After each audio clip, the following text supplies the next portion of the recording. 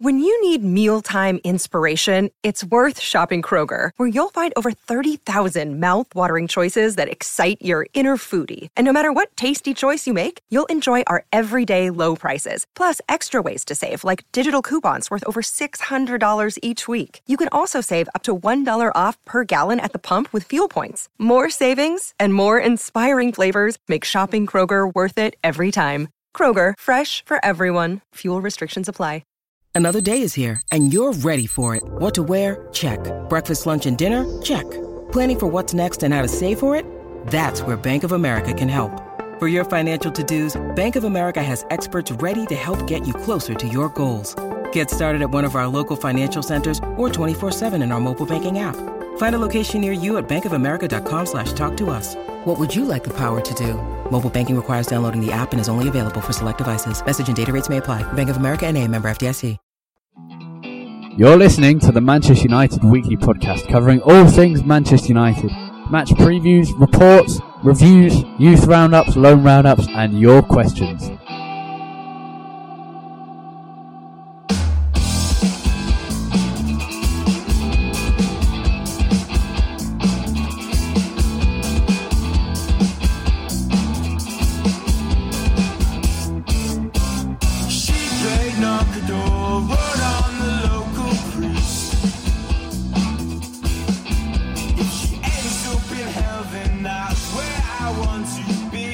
Hello, welcome to Series 2, Episode 10 of the Manchester United Weekly Podcast, as we look ahead to the return of club football after a dull weekend without it.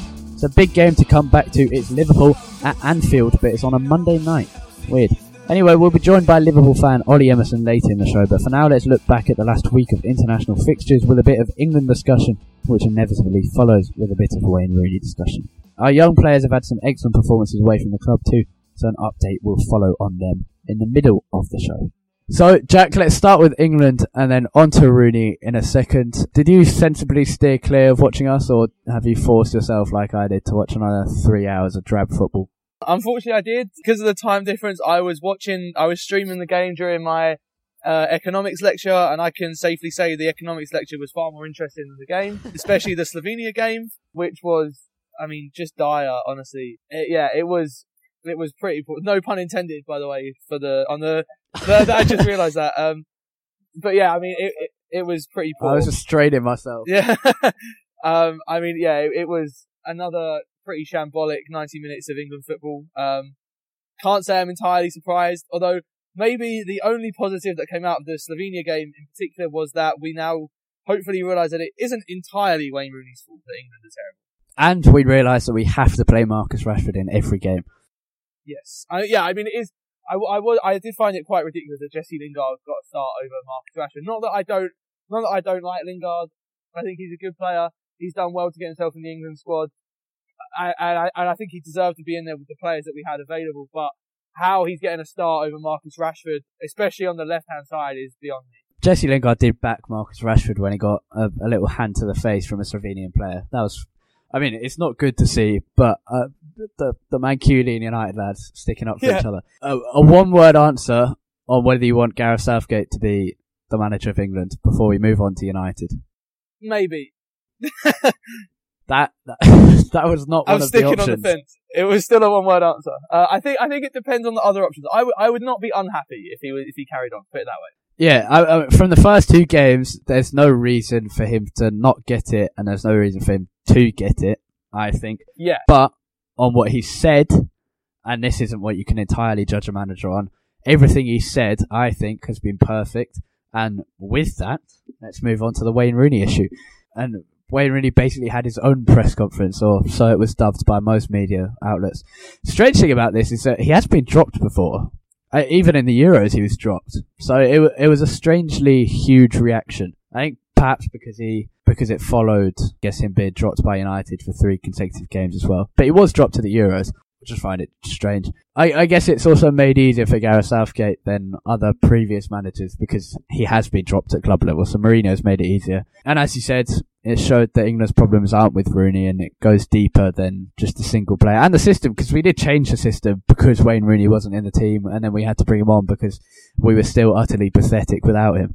I think it was the right decision to drop him. I was impressed with the way in which both he and Southgate dealt with the issue, to be honest, but I don't think he should be dropped from the squad at all, because honestly, the attributes he brings are still important, and yeah, experience is a buzzword now, but I think England's top goal scorer, a clear leader in the side. Everyone in that squad seems to love Wayne Rooney. And also, those displacing him at the moment are still awful. I mean, Eric Dyer was, and yes, pun entirely intended, utterly dire. So, I mean, Jordan Henderson had a good performance against Malta, but he was pretty poor, especially his corners against Slovenia. Dele Alli wasn't great. Daniel Sturridge was pretty poor. And all that time, Marcus Rashford was sitting on the bench, probably pretending to be Alex Hunter. Yeah, it's a good point. I think I agree Rooney deserved to be dropped. And I think two things made it easier for Southgate. One is that he'd been dropped at club level as well. So it wasn't like it was just Southgate who was doing it.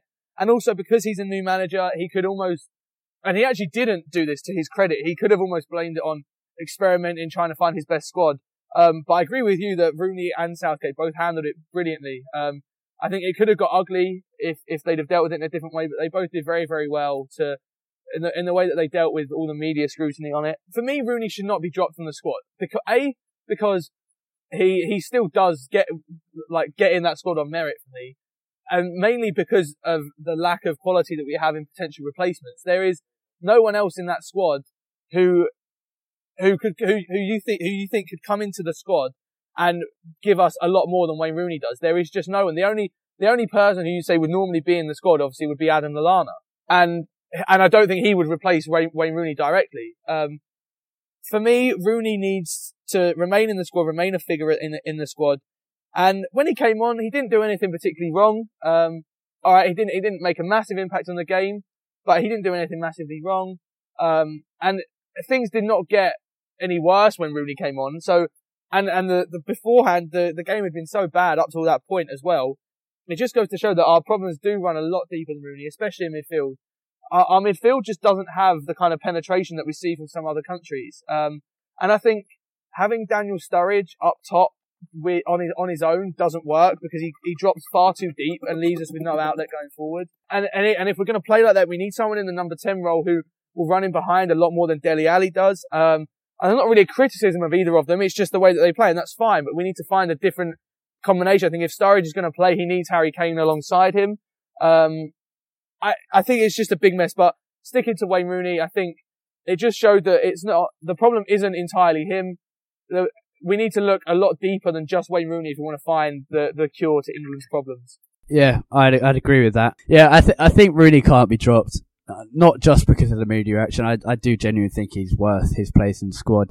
But yeah, I mean, I don't know why Jesse Lingard started over Rashford, but it was good to see Lingard, Rashford, and Rooney be involved. I have absolutely no idea why Gary Cahill was over Chris Smalling, but I mean that's the one error on Gareth Southgate's CV so far as England manager: the despicable selection of Gary Cahill as an England centre back. But I guess he can learn.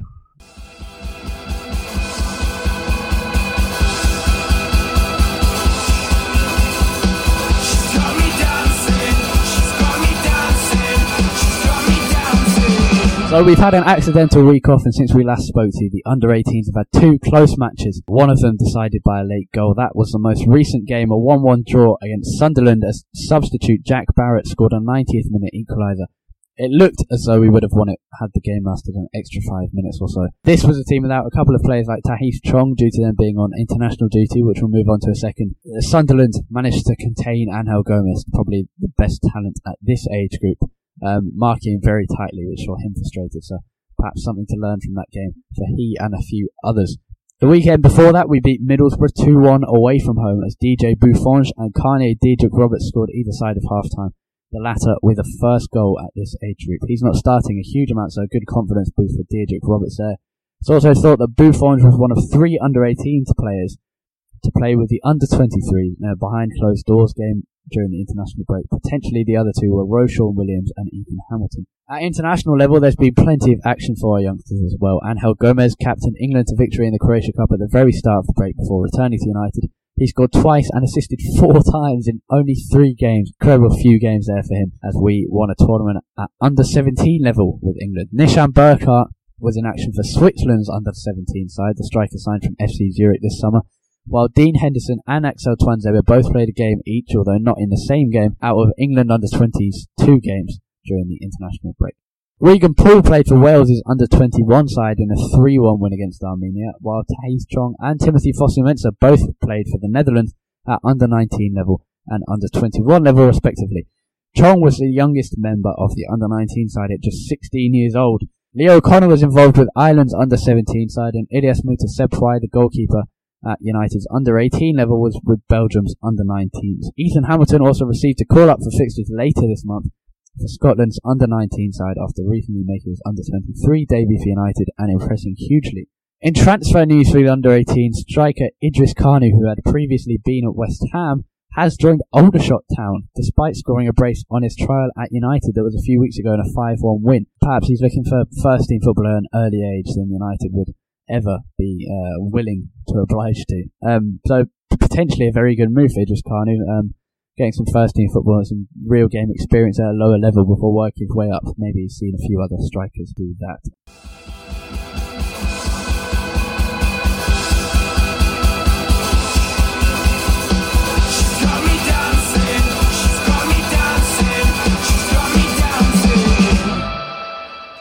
So, the real reason for this weirdly timed episode is the Liverpool game at Anfield on Monday night, and to talk it with us is Liverpool fan Ollie Emerson. Cheers for coming on, good to have you, even if you're a Liverpool fan. No bother, guys. Are you looking forward to the game, or are you quite nervous? I'm definitely looking forward to the end of the international break. Would I like to end it by playing Man United at home? Ideally not, but I think especially when you draw into the days before the game, Liverpool Man United is always one that I think both teams, and even just the wider football fans around the country, start to get excited about because it's such a huge game for everyone.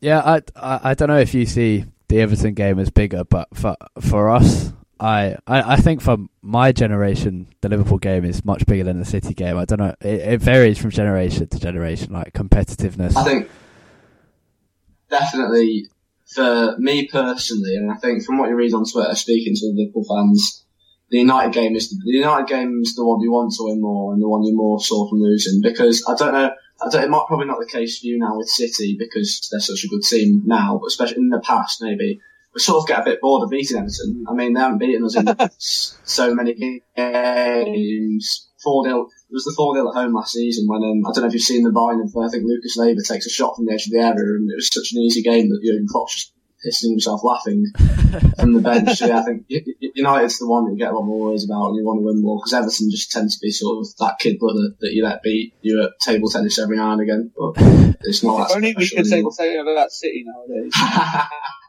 The strange thing about City... Yeah, I bet that's a pain.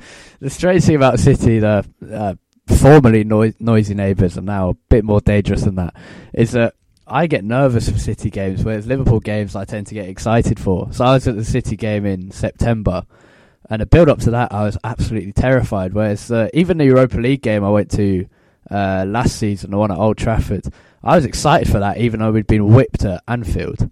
Yeah, I agree with that. Yeah, I can totally see that.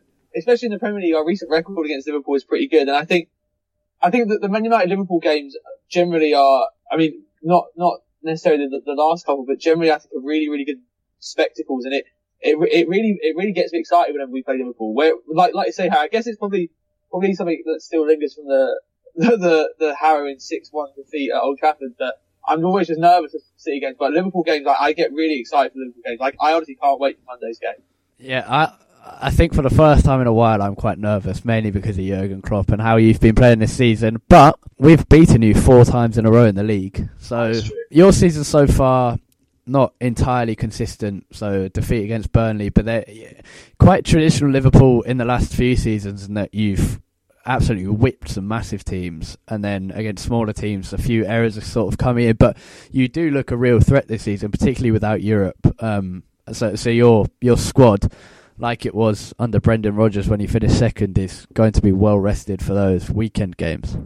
Yeah, I think there was a lot of inconsistency sort of marred Liverpool over the past few years, and then the one season that we did manage to whip all the smaller teams with Suarez and that infamous 13-14 title chance, we actually ended up slipping up to some of the bigger teams.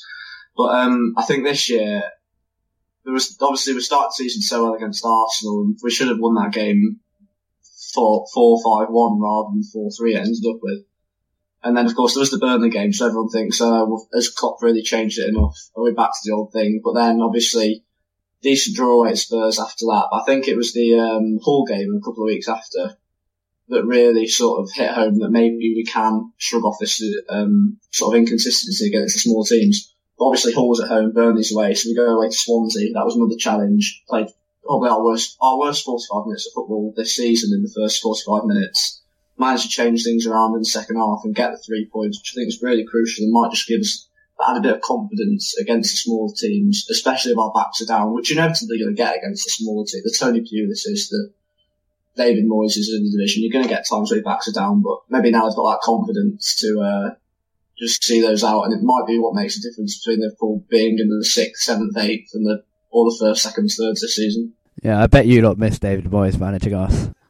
that was a wonder. That 3-0 at Old Trafford was one of the most enjoyable games to watch from Liverpool's perspective, because Liverpool dominated that game, but to still have the fume winning it through 2 Steven Gerrard penalties was just perfect. We could have scored so many good goals in that game, but we'll have a couple of Gerrard penalties. We'll have Joe Allen falling over after a slight breeze. Oh, is that like? I miss David Moyes. I mean, some of the recent games have been quite weird in that sense. Like, even though we do have a good recent record against Liverpool, you've actually dominated us in quite a lot of the recent games. Even our 3-1 win at Old Trafford under Van Gaal, that game was not as one-sided as 3-1 suggests by any means. Liverpool had so many chances in that game. I seem to remember that was the game De Gea had one of the best games I've ever seen from a goalkeeper. And then last season we had the smashing grab against Anfield as well, where we really did not deserve to win that game at all. But that was most painful, yeah. Of course, because we've had, under Van Gaal, you tend to be better against the big teams at times, and there were games, sort of the 3-1 last season, we attacked well, Anthony Martial gave Nathaniel Klein's worst game ever in a Liverpool shirt, but the 1-0 was the most disappointing because it was Jurgen Klopp's first game against Man United. We'd had some decent wins before that, and we did that. I think we did outplay that day and missed some good chances, and then De Gea made some wonderful saves, and of course up at the other end it's Wayne Rooney scoring the winner, which just rubs salt in the wounds that little bit more. That was my first Anfield away day. Yeah. Oh, I bet that's immensely satisfying. All right, let's move on to the future game instead of looking back at, each of us are sort of reminiscing about our victories, not the other sides, I guess. The first full season for Klopp, Mourinho's first season at United. Yeah, Klopp's only lost once out of 5 meetings with Mourinho.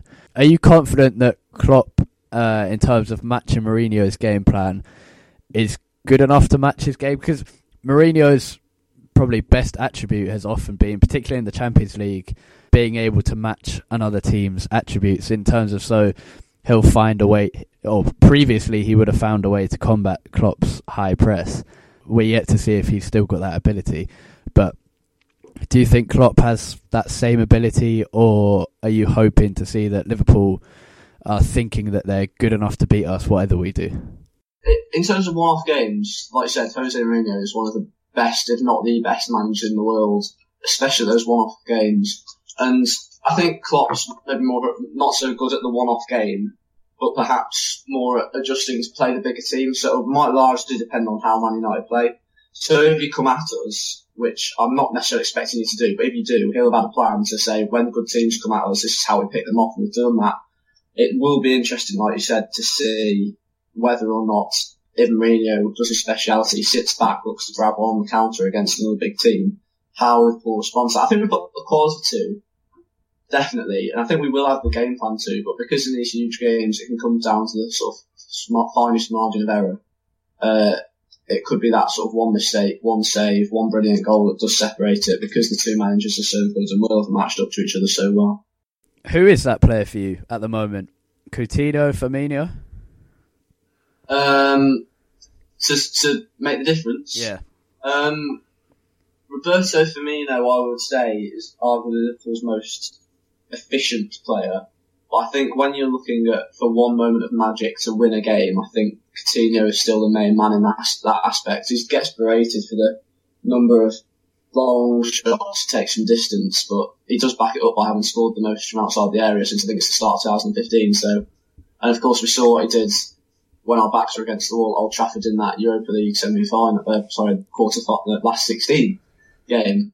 So yeah, he's the one that I think if everything's not going your way, he can change the game in an instant. So I think Firmino sort of more the player to lead the charge when you're dominating an opponent, and it's because of him. But if our backs are against the wall, we need a moment of quality. I think Coutinho is going to be that man. I think Sadio Mane might deserve a mention in that as well. He's been a brilliant signing so far for Liverpool. Settled in so quickly. I really didn't expect him to fit so well into Klopp's system, but he's enjoying a brilliant spell of form. And I think he's exactly the kind of player that can offer our defence a lot of worries because his pace is electrifying. And we do not fare well against the counter-attack against a lot of teams, especially if we're playing Pogba and Herrera in midfield, two midfielders who aren't shy from getting forward and maybe don't have the defensive capabilities of someone like Schneiderlin. So I think if we go with that midfield again, Sadio Mane could also cause us a lot of problems. For us, Jack, who do you see as that game changer? Rashford, Zlatan? Yeah, I think Rashford and Zlatan are probably the two main candidates there. I think Rashford more so in that he can change the momentum of a game. Maybe doesn't have the quality as of yet to do it all himself, but I just think some of his moments, some of his jinking runs, or even some of the runs he makes off the ball, they create so much space. And I think he come on, if he doesn't start, he may well start as he has done recently. I hope he does. If he doesn't start, he's really someone that can come on and change the momentum of the game. But I think if we're looking for a moment of magic, I think it has to be Zlatan. We've seen already since he's come to Man United that he's capable of special things, and he's done that throughout his career where there are just moments of genius. And I think he's the kind of player that doesn't need he doesn't need a particularly clear-cut chance. He can make a chance about absolutely nothing, and that's where I think he's going to be key in the game against Liverpool, because I can see it being quite a scrappy affair with not too many chances, and we really need Zlatan to be firing on all cylinders if we want to come out on top. Yeah, he hasn't been as clinical as we first thought he would be in the last few games. So the Stoke game, which we in the end didn't get to do an episode on, but we should have scored 6 and we scored 1. That game, he could have been more clinical. Feyenoord, he could have been much more clinical. But then the Leicester game, that finish, I mean, yes, it was a virtually open goal. There were a couple of defenders in the way, but that finish, I mean, to get your foot up that high with that power and that technique is astonishing, and that's the kind of ability that he has. And I think this is his worst scoring run in more than a year and a half or something. It's ridiculous, but I mean, he's only not scored for like 4 or 5 games or something. So I think moment of magic is him. But then Paul Pogba's just come out of the international break, having scored an absolute stunner from long range for France. So I mean, we haven't seen it yet, but I guess Pogba and Rashford are more the kind of player who's going to get.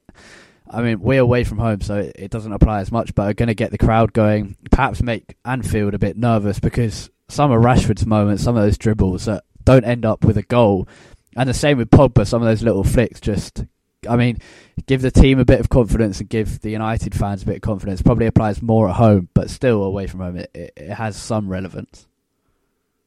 Yeah, I think this is a really big game for Pogba, I think. Because not only, obviously, he's had a slow start at United, have been well documented in almost every way possible, but I think this is a really big game for him, because he needs to prove his worth to this team. Obviously now against Jordan Henderson, who's in great form, rewarded rightly so with captaincy of England, against Slovenia yesterday, although the result didn't go the way we wanted, but I think Pogba really needs to show his worth against Liverpool, because this is the kind of stage that he was born for. This is the kind of stage where he needs to start justifying that price tag and justifying all the hype around him. Because we know what he's capable of. We know he's such a special talent, and he needs to start producing, because he's had a slow start. He's settling in, whatever, there's a lot of new players at the club that he needs time to gel, but when you pay that much for a player, you want them to hit the ground running, and we need to see that from Pogba now. And there is no bigger stage than Man United against Liverpool, especially at Anfield for a Man United player. And if he needs to be stepping up on stages like this. So for him, this is a perfect opportunity to show the world just how good he is. Ollie, what kind of team can we expect from you? I think Klein and Lovren are set to come back, but Lallana and Wijnaldum are doubts for Monday. Yeah, that's right. So Goalkeeper Carrick is probably going to continue. There's been a few saying, he's looked a bit shaky, shall we drop him? It doesn't look like it's going to happen. I don't want it to happen. It's not going to happen, thankfully. Back four, like you said, Klein should be fit to come back in, and that's a good thing because we've literally, apart from Trent Alexander-Arnold, is a very promising but very young right back. We've not really got any proper right back cover. Matic will be one of the centre backs, and it's likely to be Lovren coming back from injury alongside him, even though Klavan and Matic did look fairly good last time they played with each other, but yeah, Lovren should be fit. James, penalty hero, Milner will continue at left back, so hopefully he'll get a penalty so his defensive quality is not exposed, which I've got a feeling there will be at some point. And then moving into midfields where the doubt lies, Henderson will start, and then Lallana and Wijnaldum, the big injury doubt. So Lallana missed the international break, as you'll know. He has been training to an extent this week, but it does seem doubtful he'll come back. And Wijnaldum is reportedly having a scan today after going off the other night against France, clutching his hamstring in the game where Pogba scored that goal. I don't think he's going to be fit because you sort of get that look of sometimes a player will go off clutching a hamstring and just something in your mind will go, right, 3 weeks. That's the thing I got. And even if it's a few days, he's probably still going to be out. So we like to see Emre Can return to the midfield. If one of those two's out. And if they're both out, there's a couple of options. Either Coutinho could drop back in centre midfield as he did against Swansea, leaving Mane, who will start, Firmino, who will start, and Sturridge, who may start as the front three. Or Coutinho could go in for Sturridge with Firmino moving into the centre. And if they're both out, we could see Henderson, Can, and maybe Lucas, which is I think is unlikely. We might see Marco Grujic, who's a very promising youngster, came in January but only actually moved in the summer. Looked very good in pre-season. He's not had many minutes so far competitively. But I personally think that Lallana will just about make it, and we'll see Can, Lallana and Henderson in the midfield with Mane, Coutinho and Firmino making it the front three. Although I would not be against Coutinho in midfield with Can, Henderson and then Daniel Sturridge moving up, but I don't think we'll see it on Monday night. I'd love to see Lucas Leiva play, I have to say. Yeah, and I'd hate it. You're very right to say that. Jack, what kind of team are you hoping for? I was thinking Valencia and Shaw to come back at left back instead of Daley Blind, with Eric Bailly and Daley Blind at centre backs. Yep, I agree with that. I think Blind and Bailly definitely played well enough when they were together to keep that spot down. And as long as Luke Shaw returns from injury, which it looks like he should do, then he definitely should come back straight back into the team. My midfield three: Carrick, Herrera, Pogba. This is where the controversy lies in every United team selection so far this season. What do you think? Yeah, this is where it gets tricky. I'd say definitely Herrera and Pogba for me. I would also go with a 3-man midfield. And then for me it comes down to a choice between Schneiderlin and Carrick. I don't think we need Fellaini in this game. Liverpool aren't the kind of team that are going to be pumping a lot long balls forward, and we need control of this game. We don't need someone in the midfield who's prone to giving the ball away as much as Fellaini. I think I would go with Schneiderlin purely because I think with the dynamism that Liverpool have in midfield, I don't think Carrick would be able to cope with it too well. So I would start Schneiderlin, Herrera and Pogba in midfield. Yeah, I consider Schneiderlin. Mainly because he hasn't played recently and because just Carrick's composure in a game like this is very important. But to be honest, I think he'll play Fellaini, which always seems to happen. And the front three, I went with Rashford, Zlatan, Mata. Fun fact about Mata, he's created 5 goals in his last 4 appearances against Liverpool. Wow, that is some stat. Yeah, I might have changed your mind there. To be fair, I was just thinking that then he has had some brilliant performances against Liverpool recently, especially that. Sorry to bring this up on him, but that amazing goal at Anfield that ended our top 4 hopes for the season. Yeah, I think I would go with the same front three as Harry. I think I'd like to say I want Martial to start, but he really hasn't done enough this season to warrant a place in the starting lineup. And I think Rashford has been playing so well, you can't really keep him out of this team. And of course, Ibrahimovic really picks himself. So the same front three wouldn't surprise me to see Martial come on at some point. And the whole Wayne Rooney dilemma. I mean, it's not really that much of a dilemma anymore, but I don't think Rooney deserves to start. He didn't play well enough for England. Obviously, highly publicised that he got dropped, but he really hasn't done enough to warrant a start in this game. And this is not the kind of game where we can afford to pick him because he's the captain. And I don't think Mourinho will do that. Yep, and I also think the trio of Mata, Herrera, Carrick, or just Mata, Herrera in your starting lineup, under Liverpool's high press could help a lot. Because rather than have a pacey forward like Martial, and I do struggle to leave Martial out purely because of that goal last season on his debut. We're reminding Ollie of a lot of bad moments here. Martin Tyler's completely unbiased, fantastic commentary. One of the finest pieces of commentary in Premier League history. I think that trio of Herrera, Carrick, Mata will help massively, just in terms of being able to control the game and forcing Liverpool to stop pressing and perhaps sit back slightly. I know it's hard to make them do that because they're so good at what they do, but I think that trio could help. Ollie, before we let you go, final predictions for this. I'm going to be positive, despite recent form in the league against you lot, and say that Liverpool will win. I think they'll score because our defence isn't very good, but I think our attack will be too good not to score at least twice. So I'm going to say a 2-1 win with a James Milner penalty added in, but just a bit of added fume on your part. I'm going to go with, since you said you think you'll score 2, I'm going 3-2 United. I've just made that up, but Rashford to score twice. Oh no. Imagine the scenes. I mean, that would confirm his status as the greatest Premier League striker of all time. You'd probably give him the captain's armband there and then, if he did score 2 at Anfield. I would happily make him England player manager right now. I think a statue outside Old Trafford would be more appropriate if he did that. I think that would be necessary, yeah. A statue outside Anfield, just in respect. Jack, your prediction? I'm going to go somewhere in the middle. I'm going to say a 2-2 draw.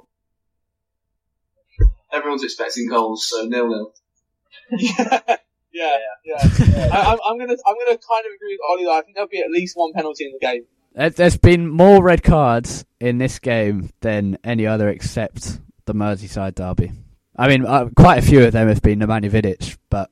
Oh, yeah, let's not go back there. Yeah, I mean, the Torres days are... Vidic was probably the best centre-back in the world for a few years, except twice a year when he played Liverpool. Except when he played against Fernando Torres. Ollie, thank you very much for coming on.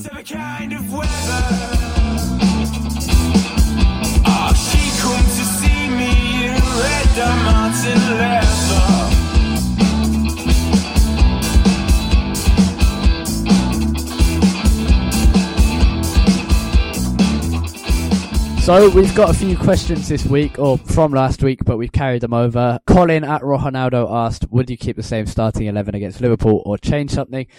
We've just answered that with Ollie Emerson. We'd said we'd change something, bring Luke Shaw back in, not for Daley Blind, but in Daley Blind's left back position with Blind at centre back alongside Eric Bailly. Jack at J_BHAFC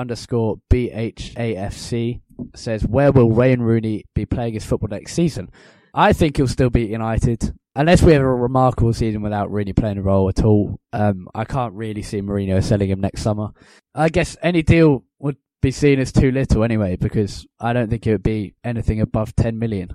I don't know, it's such a big name player, but I can't see anyone paying that much for him, which is strange. Even China, I don't think they'd pay the same as for another big name player. I think what might end up happening with Rooney is that he'll see out his contract at United and then end up leaving on a free and go to either America or China.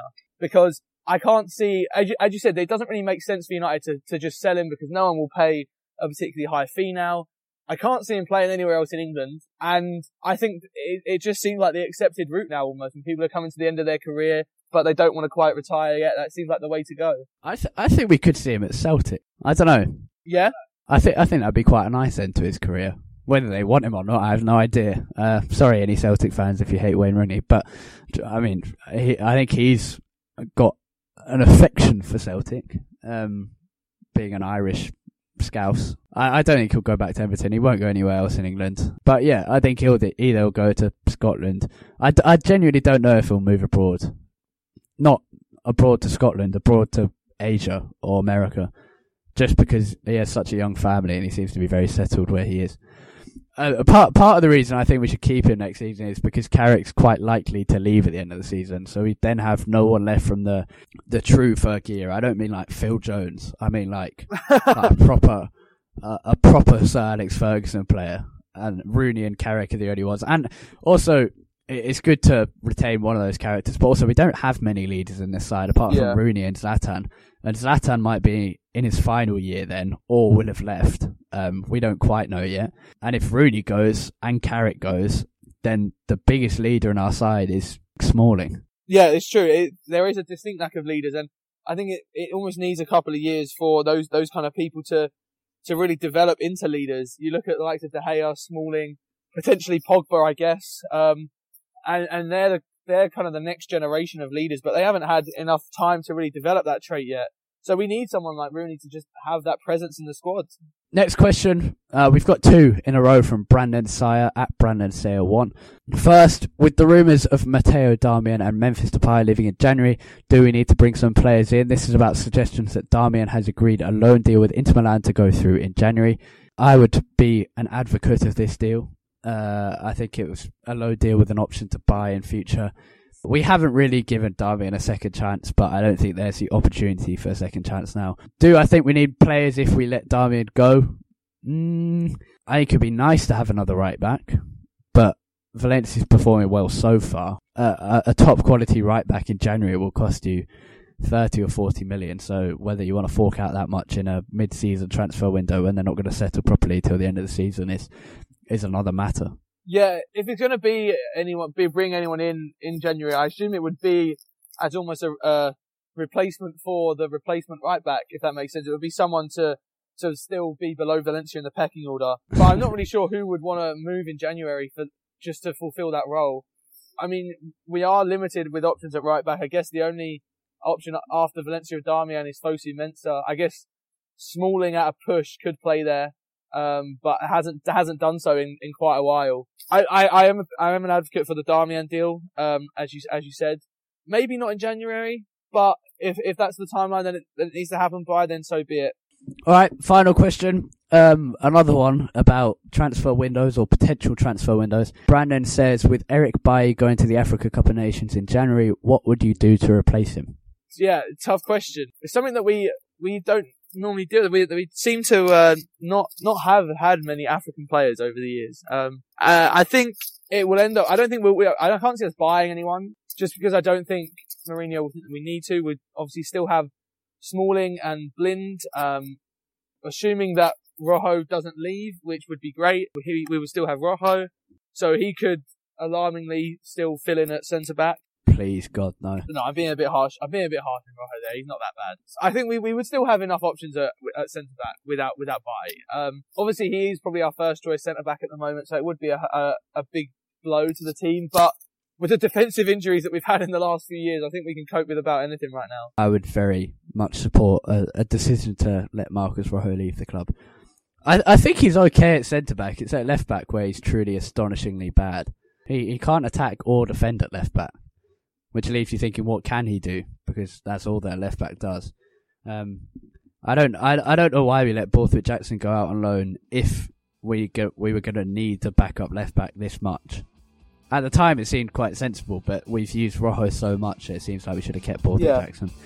Anyway, that's a discussion for another time. That's all we have time for on Series 2, Episode 10 of the Manchester United Weekly Podcast. Remember to follow us on Twitter at UTD Weekly Pod and Jack at UTD Tate, T-A-I-T. And me at Harry Robinson 64. Thanks for listening, as always, and I suppose it's goodbye. Enjoy the game on Monday. I'll probably be quite nervous. Goodbye.